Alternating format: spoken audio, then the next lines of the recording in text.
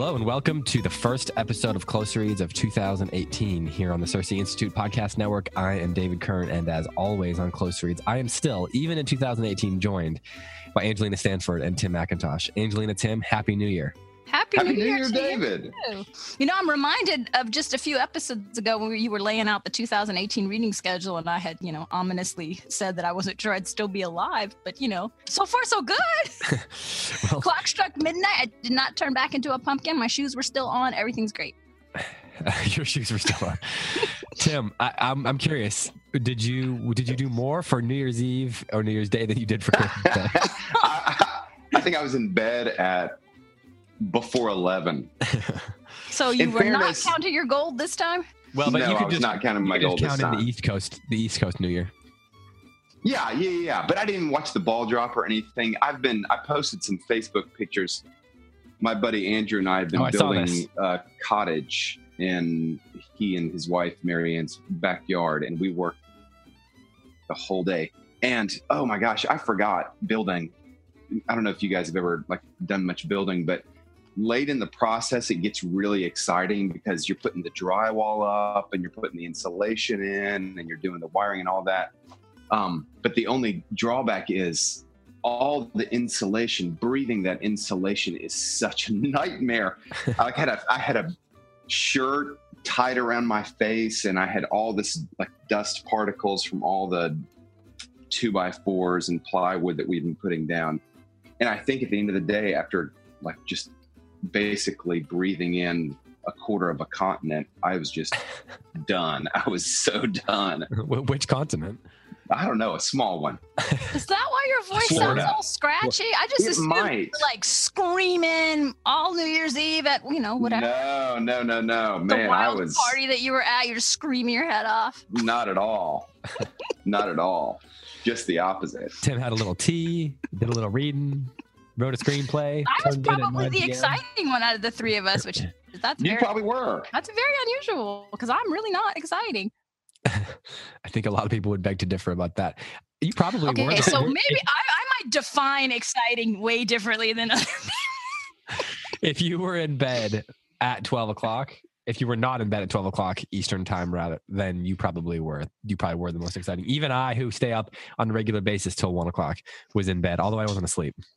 No, I was going to do the homebody thing, and my friend said, no, you're not. And she came over here, and she made me get all fancied up, and she took me to a spectacular New Year's Eve party at a swanky hotel. I mean, it felt like something out of a movie.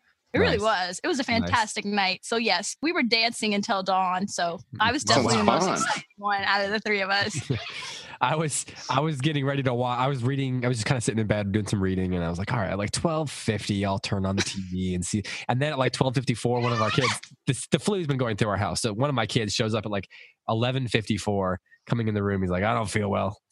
He didn't say it in such a deep voice, but he did say it with that tone. And so we had to get up and put him back to bed. And then it was already midnight by the time we were back, back comfortably in bed. And then I was just like, all right, I'm going to sleep. What's the point now? So anyway, we are here to usher in the new year with some thoughts on our reading from the previous year.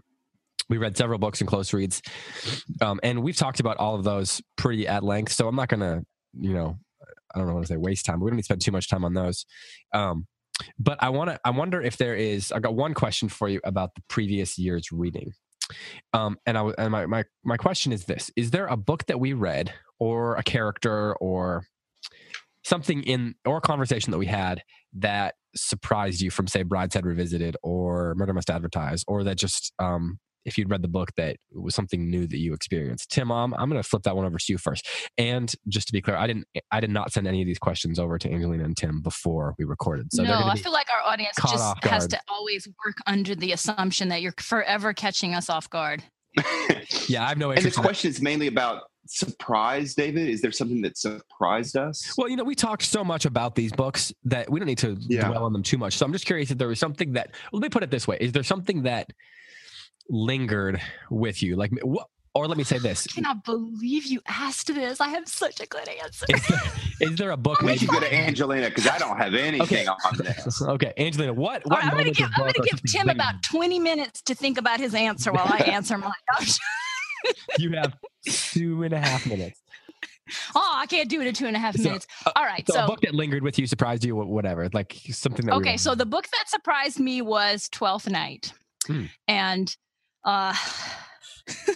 okay. So where on earth do I start to unravel this answer? So one of the things that I believe so strongly about stories is that when you enter a story, when you experience a work of art, it has a transformative effect on you. You are transformed by virtue of reading it. And it's a very mysterious process.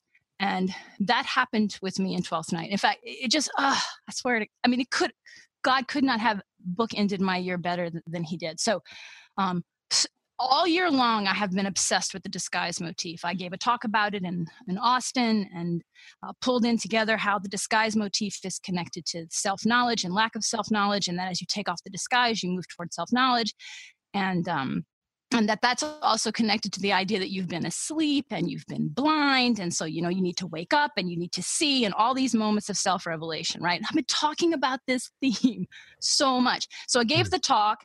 And these ideas didn't go away in July. I kept seeing them in everything I was reading, and it was just gnawing at me, all these themes and motifs as I wrestled through them. And so we get to Twelfth Night, and I'm thinking, oh, piece of cake, man. I got this, right? Boom, disguise, bam, bam, bam. And so here's the short version of this answer. We get to the end of Twelfth Night. And one of the things I said about Twelfth Night was, it's not the person who knows that they're in disguise. That's the one who doesn't have self-knowledge, right? It's the one who doesn't know that they're in disguise. And I got to the end of Twelfth Night and realized I was the one in disguise. I am the one who has been asleep. I am the one who has been blind. And Twelfth Night was one long process of regaining my sight, and I have been reeling from that, actually, in a good way, because that's what literature did. And so while I totally agree with Tim that it's not like Shakespeare's finest work or anything, it is now going to be a personal favorite of mine because it was so transformative. I mean, he just slammed me right between the eyes that I am the one who does not know myself. Like, here, the irony, right? I'm sitting here telling everybody what the disguise motif means, and I don't even realize I'm wearing one. And I couldn't see. So anyway, it got ripped off well, I was going to say in dramatic fashion, but I think everything I do is in dramatic fashion. So, so there you go. That's the very short version of something I have been thinking about the entire last week. And to think, you were all upset. Well, not all upset. You were getting on me about the questions I was going to ask today. And you had an answer for the very first one.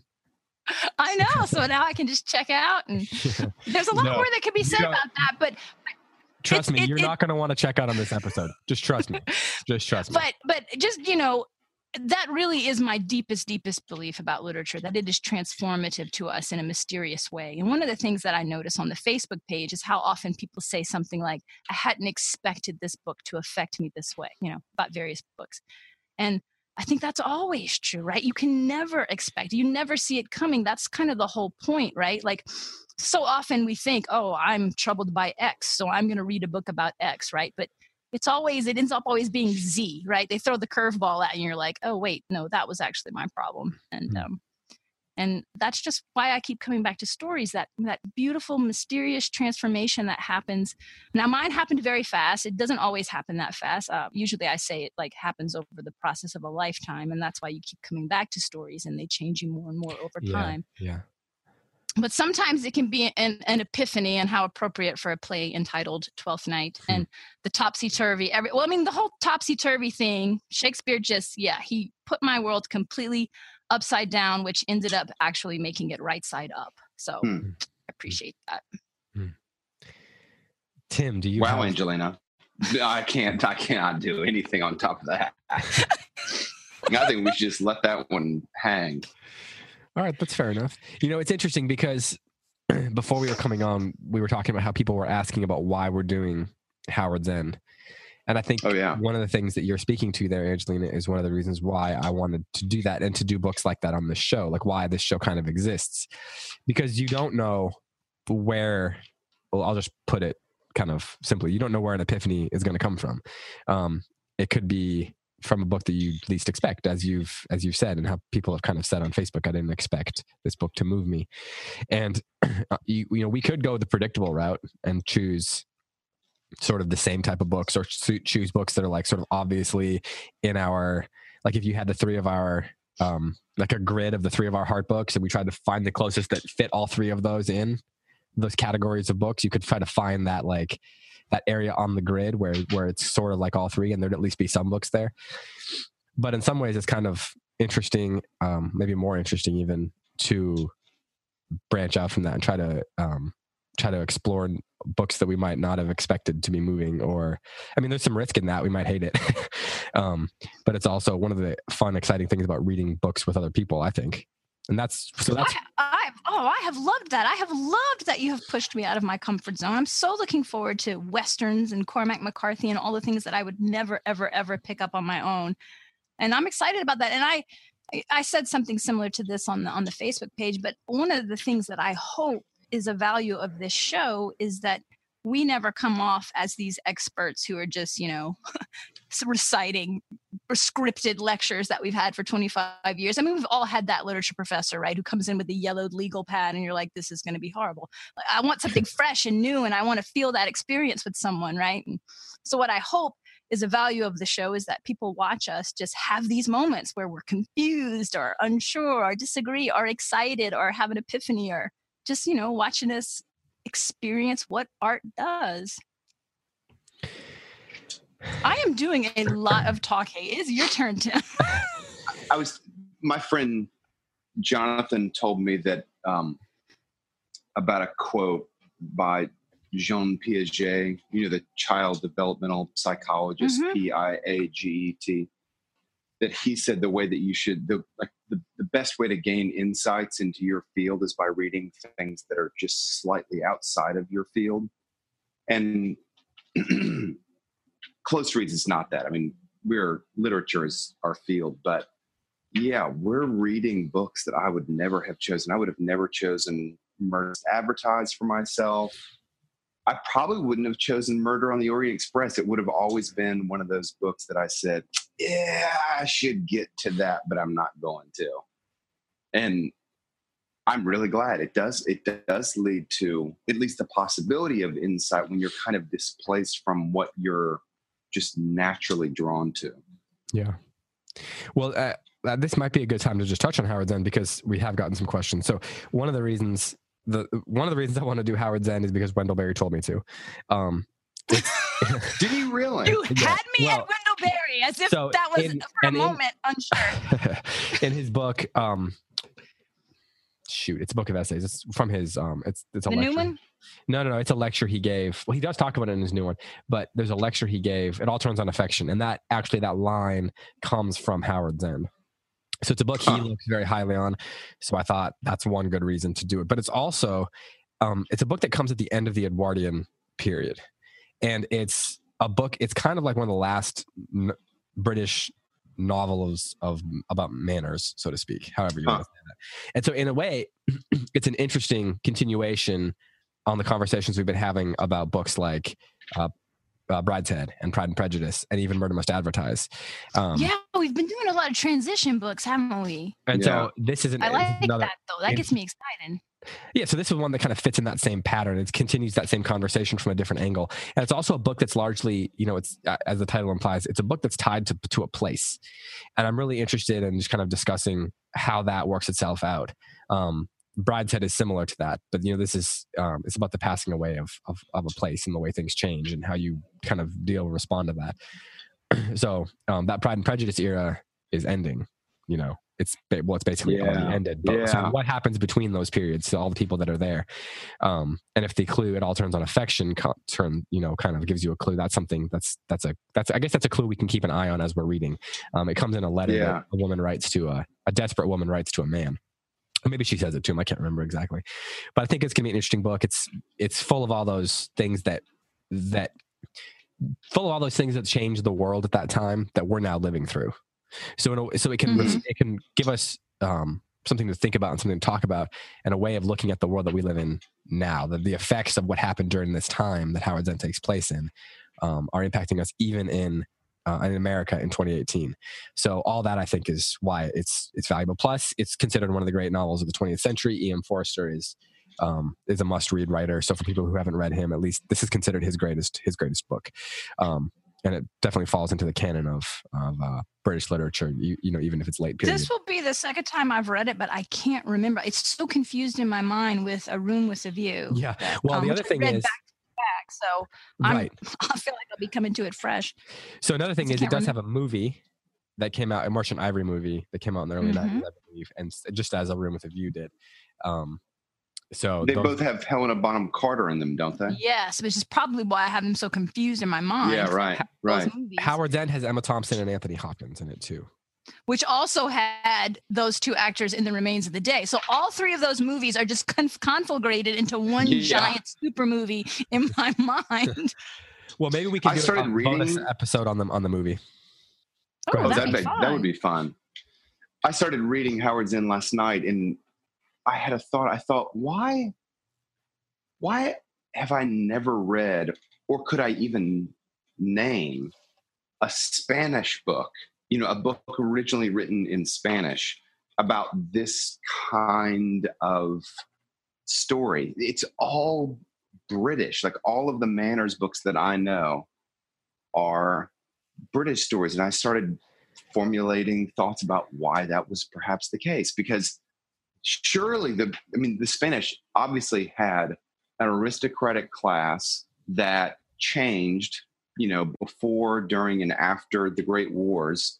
So this life existed in some slightly different form in Spain and France and Germany, but I only know books by Brits. I only know books about this subject by Brits. And why is that? It might be that the British have a culture of, you know, developed a culture of the novel. I mean, that could be part of it. Yeah, I mean, I can't think of the novel of Manners as being something in any of these other countries. I mean, it is a little bit, but like even French literature is it's different. I mean, you have something like Madame Bovary, but it's not the same. Yeah. Madame Bovary it's similar, but yeah, the differences seem. And even in America, we don't have that. So like Henry James comes to mind. He's an expatriate. He's basically British. He's in the British literature books, you know. Well, the closest thing you get in America is like probably Edith Wharton and Henry James, probably. Edith Wharton and Henry James. But then even certain parts of Mark Twain touch on that. And then, you know, Connecticut Yankee and so forth. And then you have... And then also, what's his name? William Dean Howells. Now, he writes a bunch of Gilded Age novels. And well, you know, The Great Gatsby almost fits into that. You can make it fit into that. And in a sense, even some of Hemingway does. But the American perspective on it is so different. Yeah. You know, okay, so Tim, I want to know, can I ask a question? I want to know, like, is that kind of a book, that to me does not seem like that's a Tim book. Like that would not be a go-to book for you. Yes or no? Definitely. Yeah, it's not. It's not one that I would choose on my own. And I just gave this talk on existentialism when I was visiting New College Franklin. And I was kind of trying to redeem that word for people that, you know, have associations of existentialism with, you know, like Jean-Paul Sartre sitting in some smoky cafe, you know, cursing the theists and the Americans. And I was kind of trying to like make the claim that existentialism was started by Christians. And I think that's part of the reason why the novels, my affection for what the existentialists adhere to is part of the reason why the novels of Manners just don't really resonate with me. I mean, I think obviously Jane Austen is an absolute delight and a master. And I like reading her. But I don't know, we don't need to make this about my psychology, but like there's something kind of, I'm drawn to things like Cormac McCarthy that are more primal, maybe. They're more kind of, I don't want to say like driven by base instinct. That's not what I mean by primal, but there's something about I'm the same I would consider. Is that right? The same way. Yeah, so I have a total theory about this, but I don't know how much of this I want to say on the air. put it out there, and if it needs to be edited, it can be edited. Are you kidding me? You want me to say this? All right, so here's what I think, right? Okay, so are we kind of drawn to the imaginative world that is the opposite of our own inner landscape?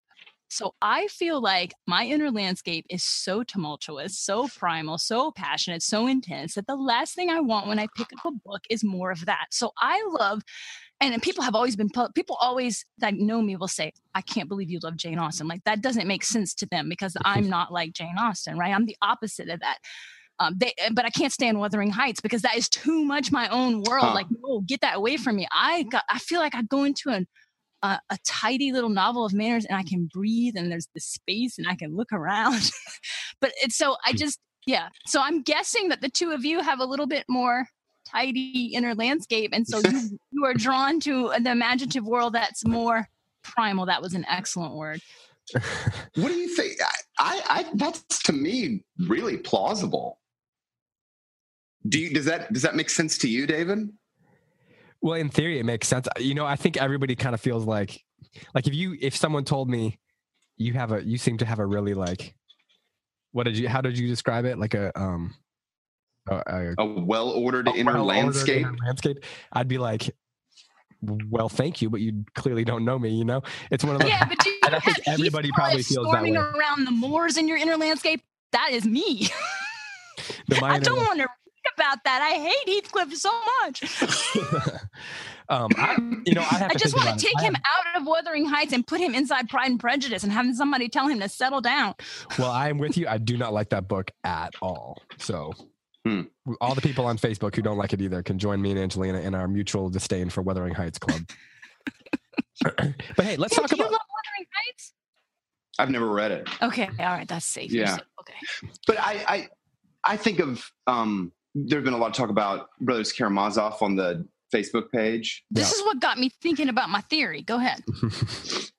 Dmitry Karamazov. Hey, guys, hold that thought for a second. Hey, how are you? Because we have a surprise for Angelina here. Angelina, I'm throwing down my gauntlet here. Hold on. Farrah Fawcett in the house. That's right.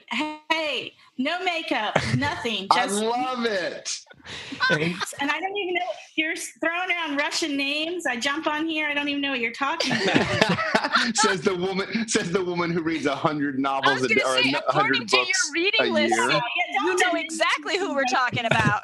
Okay, well, for those who don't recognize her voice, that is Cindy Rollins, who Angelina did trash talked a little bit last week, threw down the gauntlet. Lovingly alluded to. So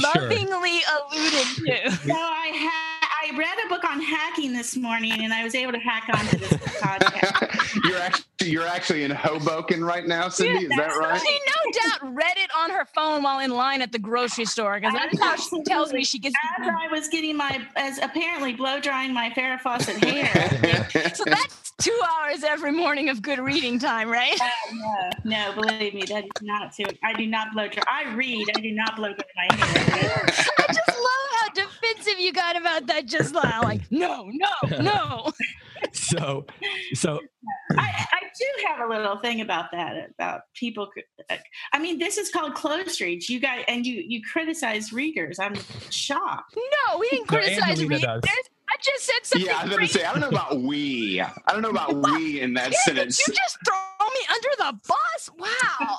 I think that you were under the bus, and I kind of leaned down and waved at you. Oh, that's how this show rolls. Angelina knows how to throw herself under the bus. Well, Cindy, I want to get back to what Tim was saying, but before we do, you did read many books this year, and I'm curious if you could just tell us if there was a book or two that surprised you the most, or that led to an epiphany that you maybe had been that surprised you. We'll just say. I asked Tim and Angelina the same question about the books that we read on Close Reads. So I'm just curious if there was a book out there that you read through 2017 that led to an epiphany. And then I'm also curious how many books you've read so far in 2018. Well, I have not read any books, and that's an easy question. I Oh yes, wait. I want to enjoy this moment. I'm officially tied with Cindy Rollins right now. Yeah, I'll probably finish about 10 before the month's over. But one of the reasons I'm able to read so much is I don't like, and this is all Charlotte Mason, I don't get bored because I keep a running list of like 10 titles going. So, I never just sit around and force myself to read something I'm not enjoying at that moment. I move on to something else. So, and then all of a sudden, boom, I'll finish a bunch of books all at once. So I'm kind of mid right now. And but yeah, I don't know that I had any epiphanies last year. I'm trying to think. I read 2 Russian novels that were not Russian really. One was A Gentleman with a Preposition in Moscow. I can't even remember which preposition. I think it's Gentleman in Moscow, right? A Gentleman in Moscow. I really, really enjoyed that. And I read Loris, which, just for the the points, the brownie points. I wasn't ready for that, and I'm not sure when I will be. That wasn't. I liked A Gentleman in Moscow better, but I've heard good things about that. Yeah. It's excellent. I've not read any. Nobody I've recommended it to, or nobody that I've heard has read it, has not liked it. Huh.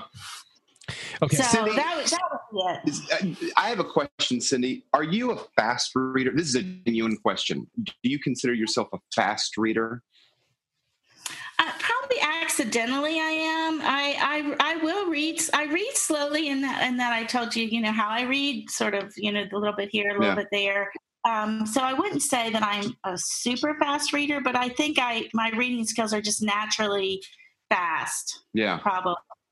Yeah. I mean, I underline, I take notes. I'm not one to have a huge notebook full of quotes, but I do have lots of underlinings. Did your reading habits, which Angelina likes to make fun of, at least a number of books, did that lovingly allude? Sorry, it's a fine line there. At least with you, did your reading people are confused about love when it comes to me a lot. I'm used to this. I was loving you, Cindy, not attacking you. I'm not confused. I knew it. I know. Did your reading habits change? I mean, when you had little kids, what were you reading? Oh yeah, no, definitely. I read a lot of parenting, how to do it books, like yeah, and you probably read a lot to the kids.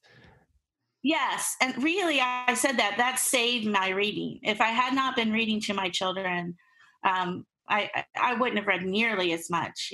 I was reading about 50 books a year, I think, before I had kids, and then after I had kids, I really read less in a way, but in a way I started to read more because I was reading out loud. And I'm still reading out loud a lot to my students. So that, boosts my rankings there. Plus I have a 45-minute commute to work. So I do audiobooks, which, I go back and forth about that, but I have deep memories about audiobooks. So I feel like they're okay. The test of time, and they've stood the test of time for you. Yeah. I can still, sometimes I can't remember, was that an audio or did I turn the pages and read it? So I figure that's a good sign.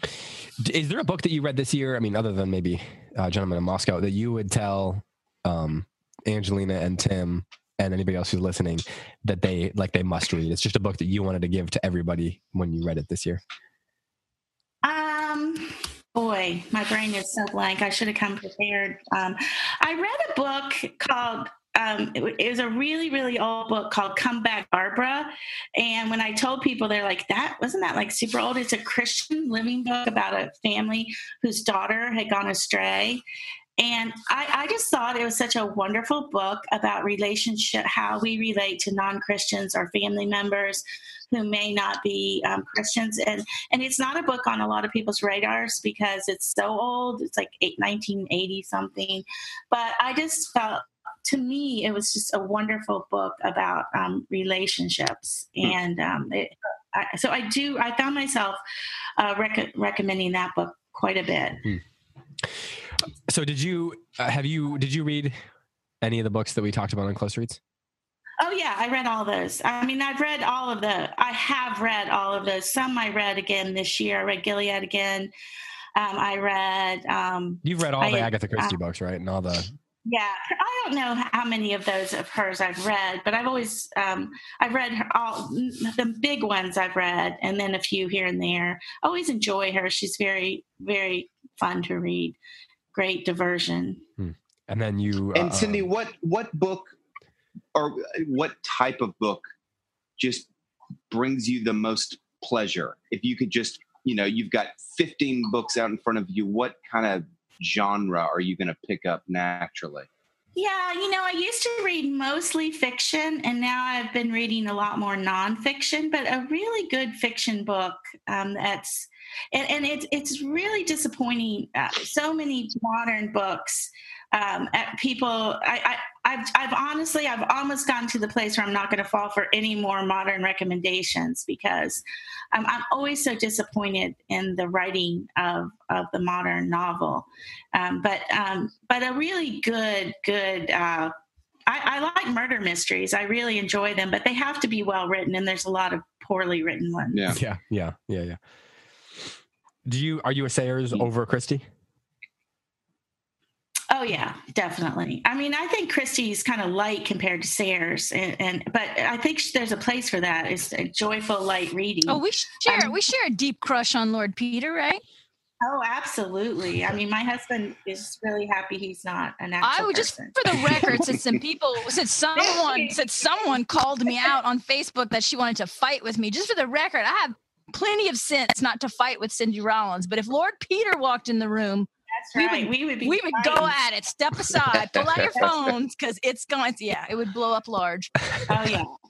I feel pretty confident Cindy would win. So I am a total Anglophile, and I will just read anything British. And when I'm watching TV shows, I pause and look at the British architecture, and I'm like, oh, I think I might have walked down that street. I've been to England once, and so anything British I'm all about that. I don't know why. It's something deep in my soul, but I'm all about that. Angelina, do you need to say anything to each other before we let Cindy go, or do you want to I adore you, Cindy Rollins, and I love that you read all the books in the world and lie about them. Well, I'm really old, so the thing is, there's a sense of urgency about my reading. Really, that's kind of a joke, but really there is. It's like, oh my goodness, things are getting bad. I'm running out of time, so. Well, with that, before the show started recording, I said I was so glad I was out of my depressive funk and looking forward to 2018. But now that Cindy has reminded me that I'm running out of minutes to read books, I'm going to go. Yeah. Well, you guys do a great job. I'm so glad you have this fun podcast, and thank you for actually deigning to mention me on it. Please. Yeah, please. Exactly. I know, Cindy. Come on, that was brilliant marketing and promoting on my, how can we get more people on this show? I will mention Cindy Rollins. That was a really good idea. At the Kindred conference on, just promise that we're going to fight it out. It sold out in 30 seconds after Cindy announced that she and I were going to be fighting at the Kindred conference. Yeah, that is coming in, what is that, March here in Charlotte. March, and then a replay on the West, right? Yeah, we'll be in Colorado in May. That's right. Me and Cindy in Colorado, that state better look out. Yeah, we are gonna have fun. In May, here in Charlotte, in March, it'll be Cindy, Angelina, and Christine Perrin. And so that will be, I don't remember the exact date, but if you go to our events page, you can find out how March 24th, I think. What part of Colorado? Colorado Springs. Nice. And that's going to be. Cindy and I will descend on the state. Right. It will either be an eclipse or a light. I am not sure which one. Well, Cindy, thank you for coming on. Thanks for coming on. If you want to offer a little bit of trash talk before you leave, you can certainly feel free. Oh, well, thank you. No, I will show that I am bigger than the trash talk. I think we know which one is the lady in this group. I give it all to you, Cindy. That was like the best. Yeah, no, I'm sorry. I do.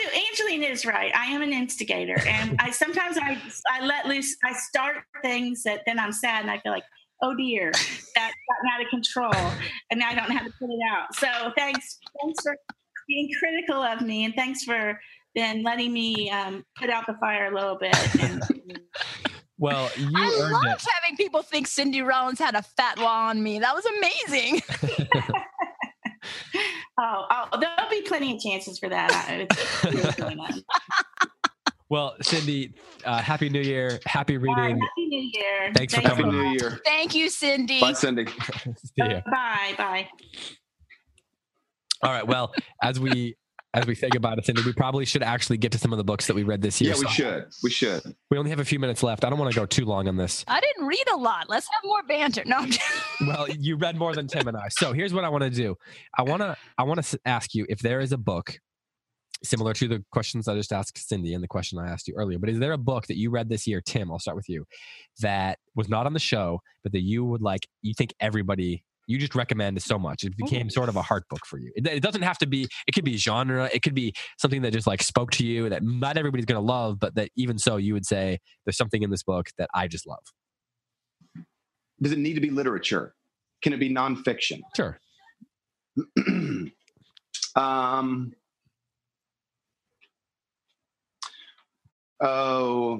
I mentioned already Dead Wake by Isaac Larson. I mean, if you just want a great story, I would highly, highly recommend that, about the sinking of Lusitania before World War I.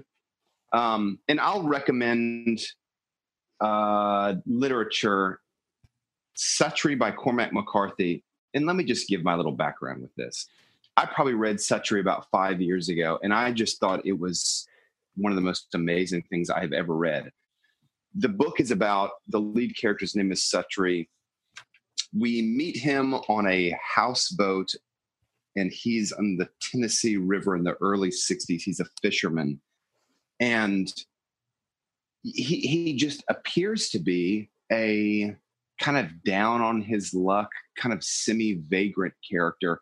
But then you hear him speak, and he speaks with such dignity and nobility. And that it's this really bizarre juxtaposition between this character who seems to barely be scraping by and just he's got a background that is clearly not one of destitution. It's probably 400 pages. The whole book is poetry. It's absolutely sumptuously beautiful. It's really, really funny. What era? I read it 5 years ago. What year? What era? Like, is this early Cormac McCarthy? He wrote it because I've never read that one. It's the transition book between the early stuff and Blood Meridian and the middle stuff. So I think it's the book right before Blood Meridian. To me, it's where he gets his voice. I mean, he kind of catches his voice. Okay. I don't think I can imagine a lot of people reading that book for 30 pages and just saying, Tim has lost his mind. Nothing is happening in this book. I just think it sets my heart on fire. It's like top 5 probably for me all time. Maybe even top 3. Wow. It's just, I mean, you guys will need to turn the volume off because I will just keep, it is just stunning. Part of the reason it's so stunning is I don't like books without, but you've heard me complain. Like part of my complaining against the Gilead was like, where's the plot here? Are there any, like, where's the spine of this book? And that book, someone might start reading and say, really, Tim, you're going to complain about a plotless book? This book has no plot. And it's just a character study. And I just think Suttree is one of those well-imagined characters, and maybe even more than that. The description of the downtrodden life in Knoxville, Tennessee in like the late 50s and early 60s. It's I don't even know how to describe it. It's like Odysseus. It's not like Odysseus. It's not like Homer. It's like James Joyce. There. Is it dark for those who might be squeamish? Oh gosh. It's not the darkest of his books, but it's dark. Is it violent? It's violent, and it's a drunk fest. I mean, the second chapter is about Suttree going into a bar where all of his buddies are, and you're like, oh, our main character is an alcoholic. It's pretty clear he's an alcoholic. I've heard it compared to, and I will not. Very much so. Yeah, very much so. And if you have never, been drunk in a bar, but you want to know what it feels like, the second chapter of Suttree is all you need to know. Angelina, are you there? I'm here now. I got bumped out, but I'm back. I got back just in time to hear Tim encouraging me to get drunk in a bar, and I'm really No. Angelina, do you have any? Do you have a book or two that you just recommend everybody read? I'm sitting here looking at my list. I'm looking at my list and I'm panicking, of course, because I did not have a heart book this year. This was not a year for me to have a heart book. I read some things. 12 Nights. I mean, yeah, thank God, right? Will Shakespeare slammed my face into the mirror that is his play, and now, there you go. But no, I didn't have a heart book. So I'm just I guess I'll just answer the only way I know how to answer, which is a book that I read. So typical classic Angelina, right? I am incapable of being on trend. I am either way ahead of the curve or way behind the curve, but I am just never riding the wave of the trend. Insert joke here. And so everybody is losing their mind over Gentleman in Moscow, right? Like the Facebook page is going nuts. People are tagging me in it. You have to read this book. You have to read this book. Well, of course, before I ever heard of Gentleman in Moscow, I read this guy's other book that he wrote. Amos Tolles or whatever, right?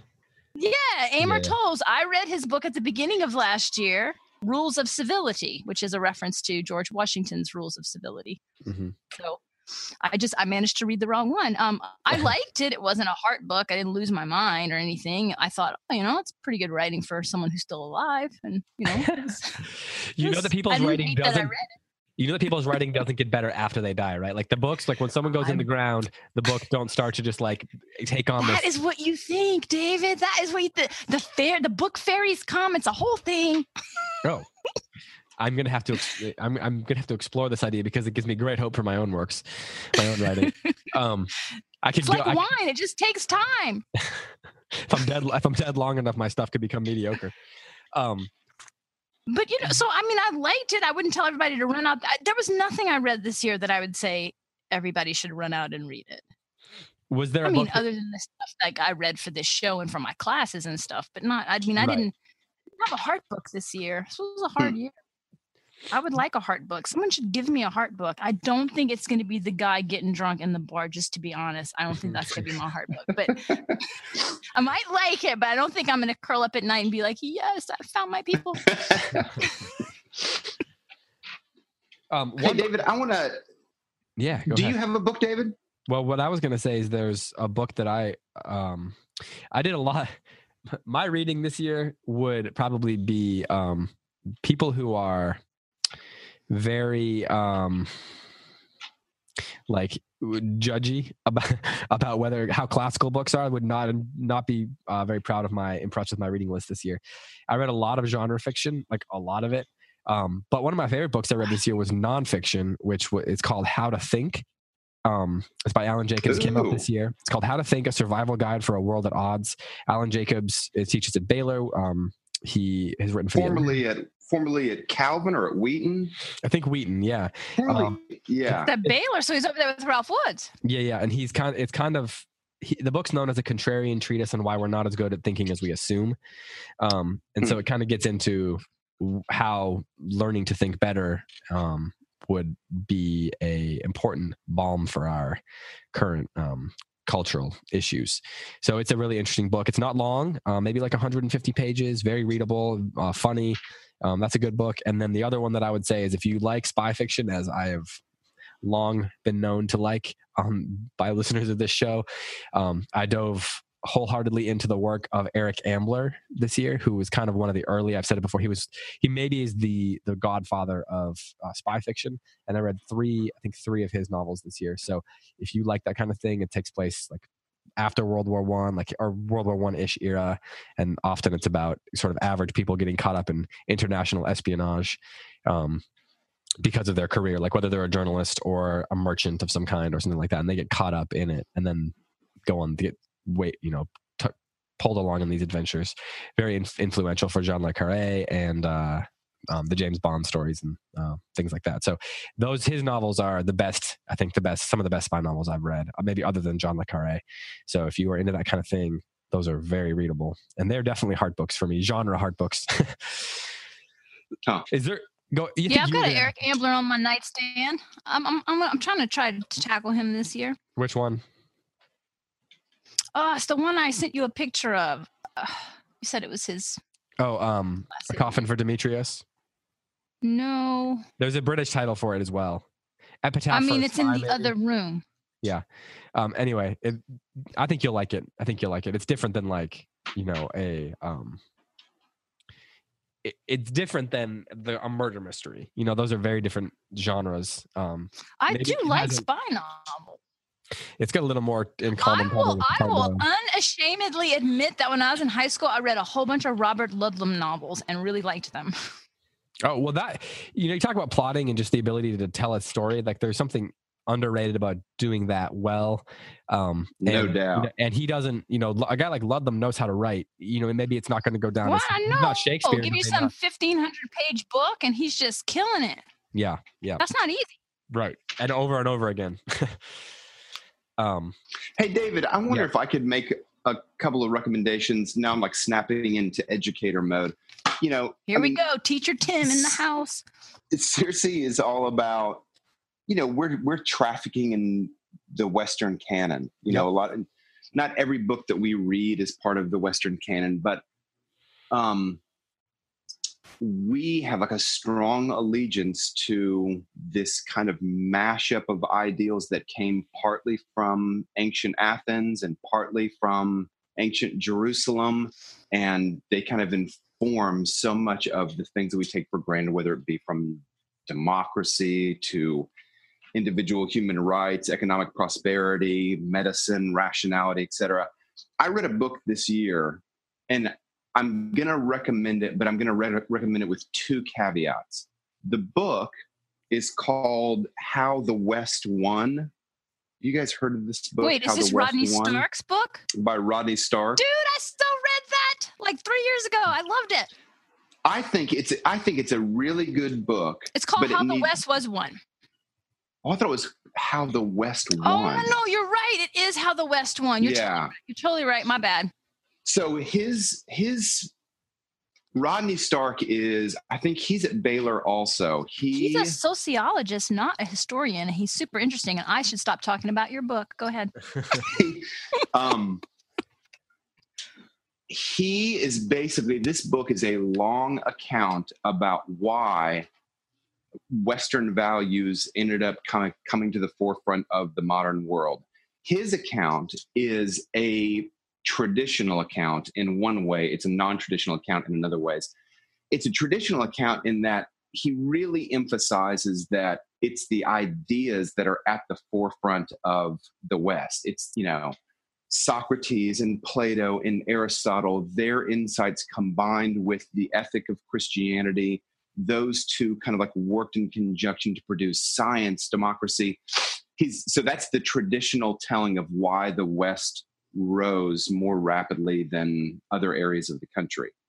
That has come under fire in the 20th century by people who will say, come on, it's not just, you've got to include things like imperialism and how completely destructive that was to the African continent if you're going to talk about this glorious story of the rise of the West, because the West is full of destruction also. So the other telling of the story is Guns, Germs, and Steel by Jared Diamond.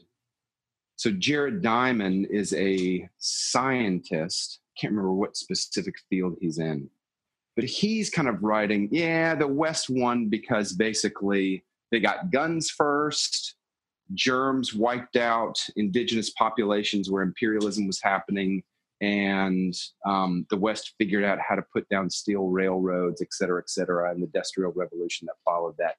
Those books, if you want, like, to me, a very fair telling of the kind of the rise of the Western world, those two books in conjunction with each other, I think would be just a 1 year education in kind of like what we're doing and how it affects people today. Oh, I really appreciate that. I have the second one, but have not read it.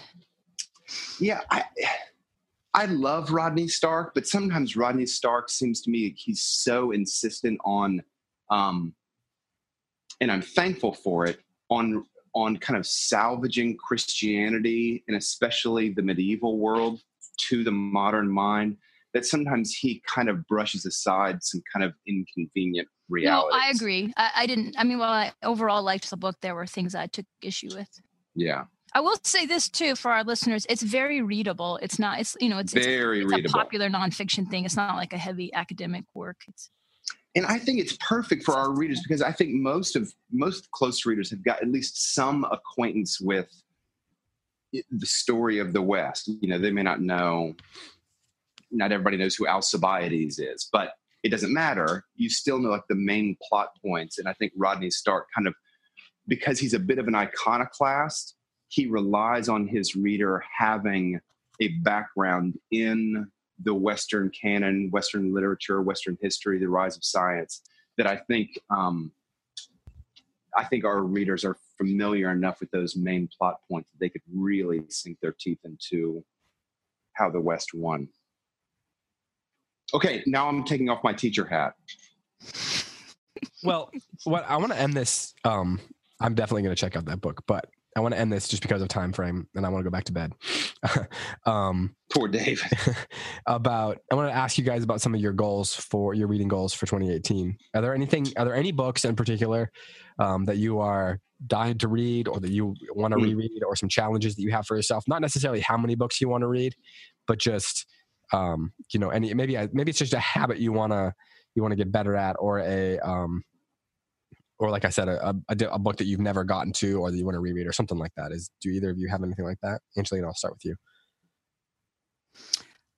Well, no, I haven't really thought through my goals of the year, but I did, however, clean off my desk today and locate my copy of Anna Karenina. And so the reason that it's on my desk under a big stack of stuff, because 2017 was supposed to be the year I reread Anna Karenina, and sadly got a few hundred pages into it and did not finish rereading it. So I have rediscovered it, and I was actually just thinking before the show that it's time to reread it, just because I was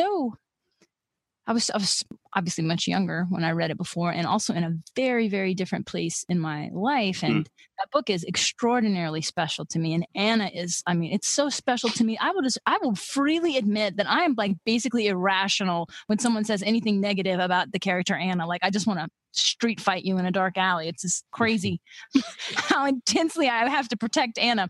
So I want to revisit it to see if I still feel like that, or if I'm changed in the way that I think about her and the whole book and the whole world of the book, because I'm so changed now. But how long ago was it that you first read it, Angelina?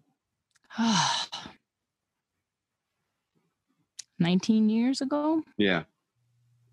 Almost 20, maybe even 20 years ago. Yeah. So 2016, I did the same thing. I started reading it. It got like 150 pages in or whatever. And then it went by the wayside, sort of, just kind of forgot about it. So that's one of my reading goals of this year, is to go back to Anna Karenina, finish that, try to make sure, get through the whole book in 2017. It's long. When was the last time you read Anna? Recently, I think a year and a half ago. And I fell in love with all over again. Okay, that's what I'm really hoping is happening. Gosh. I hope that I just love her even more. It's just as good as you remember. Okay. It's just the top of the shelf. Okay, good. Do you have a book that that's on your goal for this year like that, Tim? I have two goals for this year. One of them is I've got to know more about 19th century American history. I feel like I know up to the Revolution fairly well on the continent and in the United States, but yeah, the 1800s, I don't know that I could actually put Andrew Jackson on the map. So I've got to know more historically about what's going on. That's kind of a dark century for me. And the other thing that I want to do is I want to read more about the history and development of science and math. And I will not be able to do it by reading a science or math textbook. I just want to read a really good history of,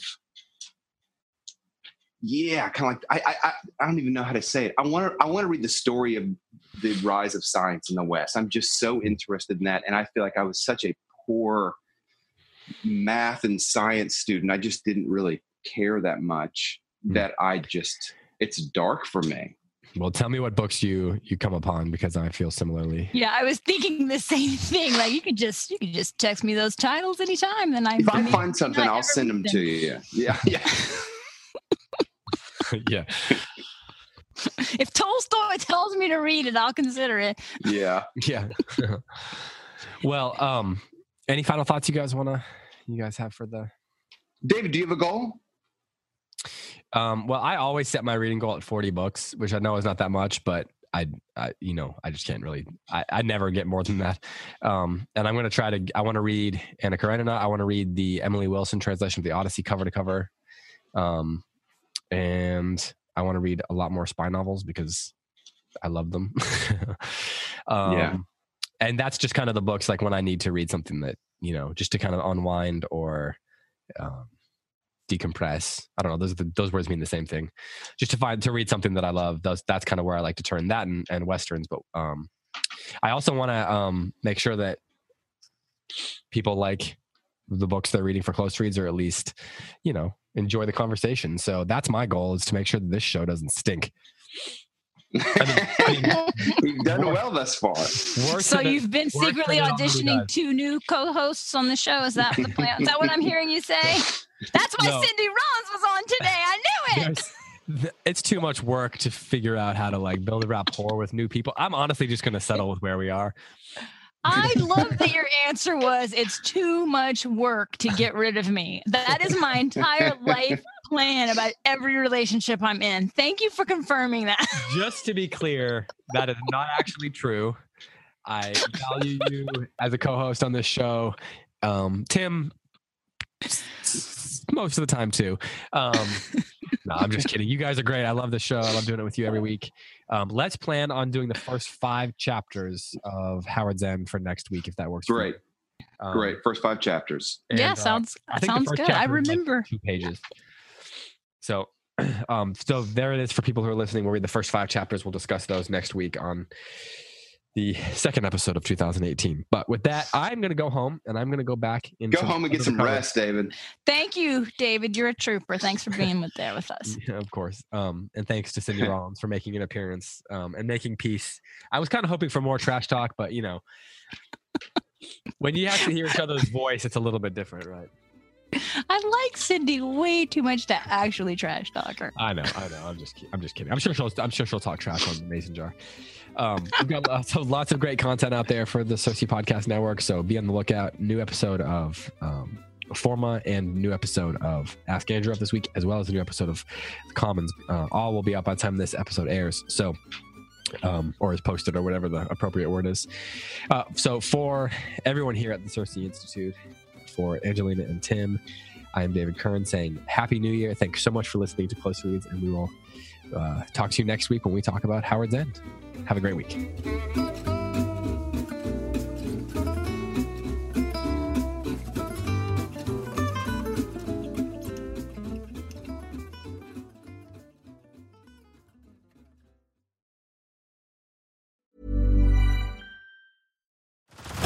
Head over to Hulu this March, where our new shows and movies will keep you streaming all month long. Catch the award-winning movie Poor Things, starring Emma Stone, Mark Ruffalo, and Willem Dafoe. Check out the new documentary, Freaknik, The Wildest Party Never Told, about the iconic Atlanta Street Party. And don't miss FX's Shogun, a reimagining of the epic tale, starring Anna Sawai.